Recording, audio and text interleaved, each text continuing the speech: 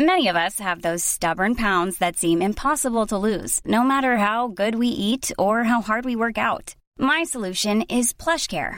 PlushCare is a leading telehealth provider with doctors who are there for you day and night to partner with you in your weight loss journey. They can prescribe FDA-approved weight loss medications like Wegovy and Zepbound for those who qualify. Plus, they accept most insurance plans. To get started, visit plushcare.com/weightloss. That's plushcare.com/weightloss. It's January 31st, 1990, and another remarkable event is about to be uncovered by Ariel, Rebecca, and Ali, the Retrospectors. When I see a queue at the drive-in, I turn back if there's more than half a dozen other cars. It's just not worth 5 minutes of my time waiting for a milkshake. But on this day, in 1990, 30,000 Muscovites lined up in freezing cold Pushkinskaya Square just to get their hands on a Big Mac. Because this was opening day at the Soviet Union's first McDonald's. According to contemporary accounts, a queue had already formed by sunrise, keeping in mind that the McDonald's was not due to open its doors until 10 a.m. And we have no record they were doing breakfast. No, exactly. There was no such thing as the Egg McMuffin, probably. And the branch would actually end up closing at midnight, 2 hours later than advertised, just to serve those 30,000 hamburgers to all the people who had queued up for hours just to get a taste of them.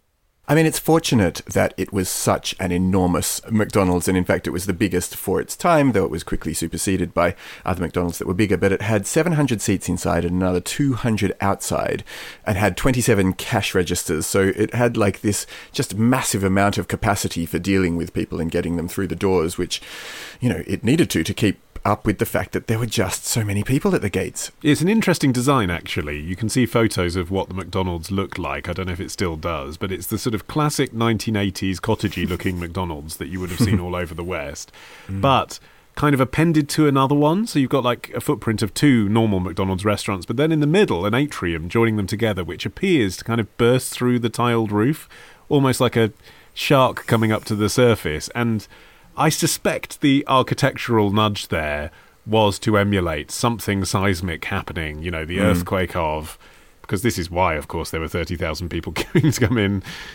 This is capitalism coming to Russia. And to deal with the expected demand, the restaurant limited purchases of Big Macs to 10 per customer in the hopes of preventing burger scalping, I suppose. You might, you know, with 30,000 people waiting, you might find it preferable to just pay someone to grab you one when they were in there. I was going to say, because even the Hamburglar didn't take 10. Well, to be fair, not many people in Soviet Russia would have been buying 10 Big Macs at a time. A Big Mac on opening day cost 3 rubles 75. That's about $6.70, which at the time was equivalent to a monthly pass on the Moscow metro, but still cheaper than the pretty scant selection of private restaurants that were available. Yeah. I mean, Ollie, you hinted at politics, but just to put in context when this opening took place, the Berlin Wall had fallen just 3 months before this, and it was at the height of the then President Mikhail Gorbachev's perestroika economic reforms. So the arrival of these golden arches in downtown Moscow just would have been the most, you know, incredible and literal sign that, as you said, Ollie, like, capitalism is coming. It's not just coming, it's here right on your front doorstep. I do wonder, though, whether it was easier to swallow, if you pardon the pun, for the Soviets, that it was the Canadians they were joining force with rather than the Americans. Because, of course, McDonald's is almost sort of the ultimate symbol of 20th century America, but it's a Canadian flag that's on the door in the photos. There's the Soviet flag and the Canadian flag. And the reason for that was that it was actually a joint project between George Cohon, who was the founder and CEO of McDonald's in Canada, who'd met Soviet Union officials at the 1976 Summer Olympics in Montreal, and Moscow's city council. And together they had commissioned this giant restaurant. And I don't know, it's obviously America coming to Russia, and yet somehow, because it's Canada coming to Moscow, it perhaps just feels a bit more palatable to the Muscovites. Canada is definitely the polite face of America. Let's face it.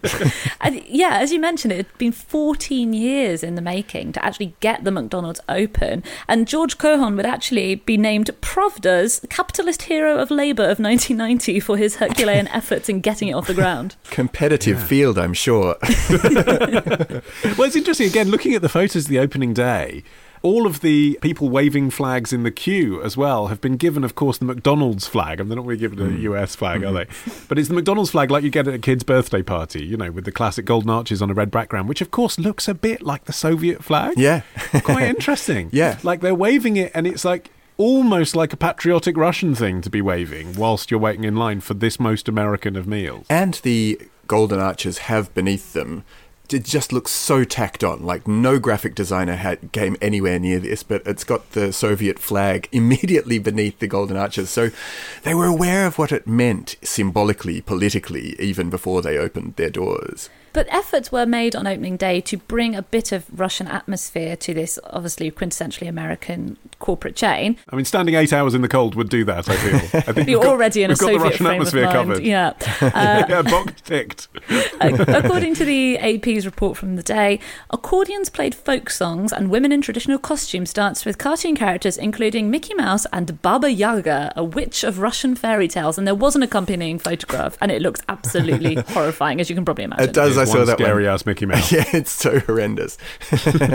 I read an interview with Mitya Kushelevich, who was one of the very early customers, and he recalled this opening in an article that was written in 2014 when McDonald's briefly had to close its doors across all of Russia for sanitary reasons, in inverted commas. In fact, it was in retaliation for the sanctions that the US had slapped on Russia for invading the Ukraine. But what he wrote was, directly above the restaurant was a Coca-Cola sign, another first for the country, that would shine in the darkness, brighter than the red stars atop the Kremlin towers. And on the opposite side of the street stood a bronze of Pushkin, the poet, the conscience of the soul of Russian culture. Add the romantic poet across the road and you have the Holy Trinity symbolizing all that is important to Russians: eating, drinking, and contemplating the Russian soul. I thought that's just the best description of what was going on there. I mean, the food was the likes of which they had never tasted.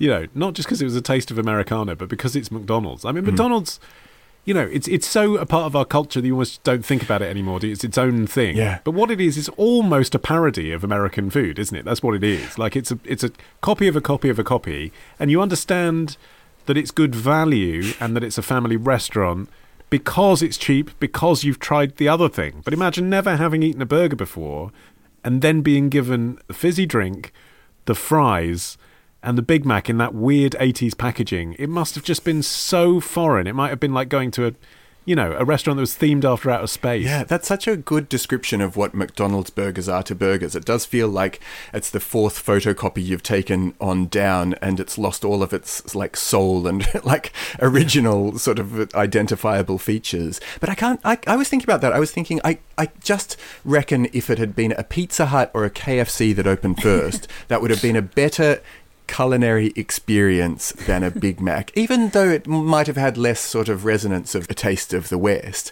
Well, the Big Mac meal that you bought at the first Moscow McDonald's may not have tasted exactly like the kind that you would get in the United States or indeed anywhere else, because to avoid the notorious procurement issues which plagued the Soviet Union, the company had invested $50 million in building up its own supply chains on the ground for literally everything at this big facility that they called the Muk Complex, which still produces a lot of stuff for Russian McDonald's now.